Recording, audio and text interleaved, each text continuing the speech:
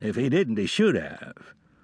The big stallion knew what that nudge meant and stepped away quickly and quietly, even as Sam whispered his name softly, saying, "Go, Blackpot." 80 yards away, in the cover of the rocks alongside the trail, Abel Carley turned to face his brother with a frightened look on his face. "He ain't falling for it, Blake," he said. "Now what are we going to do?" Blake sat calmly, rolling himself a smoke, with the Spencer rifle across his lap. He cut a sidelong glance at his twin brother. "We're going to have to kill him, just like I've been telling you all along." "More killing?" Abel's face turned pale at the thought of it. "When's the killing going to stop?" He swallowed dryly and shook his head as his brother raised slightly and walked over to him in a crouch, offering him a puff on the thin cigarette.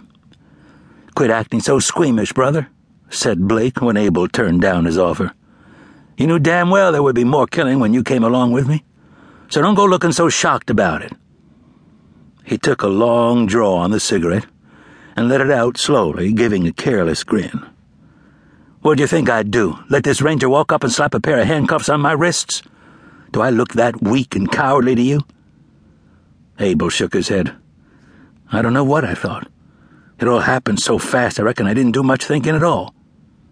"Then maybe you should have," said Blake, still grinning. "Because you're in this up to your neck now." He shrugged. "Might as well get used to living on the run. Killing, robbing, whatever it takes to keep the law off our tails." "We weren't raised this way," said Abel. "Our folks would lie moaning in their graves if they saw how low we've sunk." Blake's gaze hardened. "Leave our folks out of this." His fingers tightened on the cigarette. His right hand tightened on the rifle. "Nobody moans in their grave. Dead is dead. It's the same as if they'd never been born. They don't know what we do. We don't know what they do." "Take it easy, Blake," Abel said, seeing his brother start into a trembling rage. "I was just saying it to make a point." "Here's the only point." Blake shook the rifle. "We've got to kill this ranger and get on up north where nobody knows us."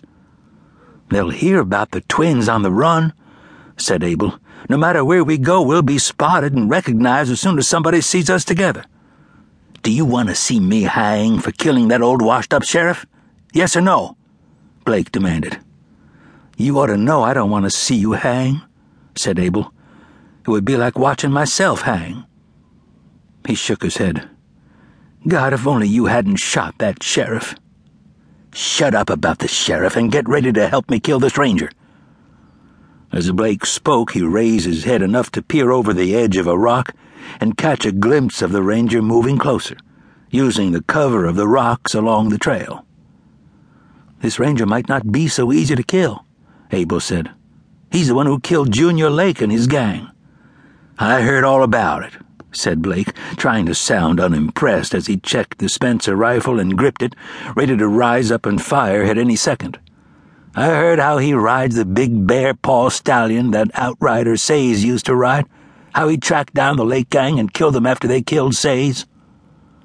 Blake spit and took a nervous draw on the cigarette. "I've heard that whole story so much I'm sick of it.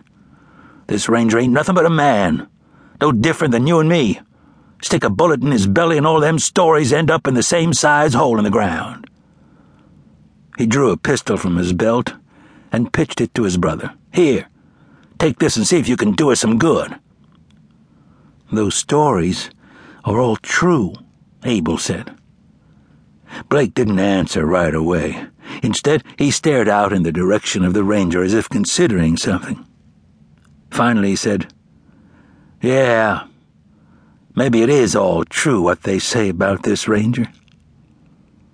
He fell silent again for a second, drawing on his cigarette and studying Abel, who toyed idly with the pistol instead of checking it and getting ready to use it. Seeing the strange and distant look on his twin brother's face, Abel asked warily, "What's going through your mind?" "Why are you asking, brother?" Blake took a deep breath and said, "We're twins. Don't you always say we can read one another's thoughts?" "Yeah," said Abel, "and I don't like what I see you thinking right now." He scooted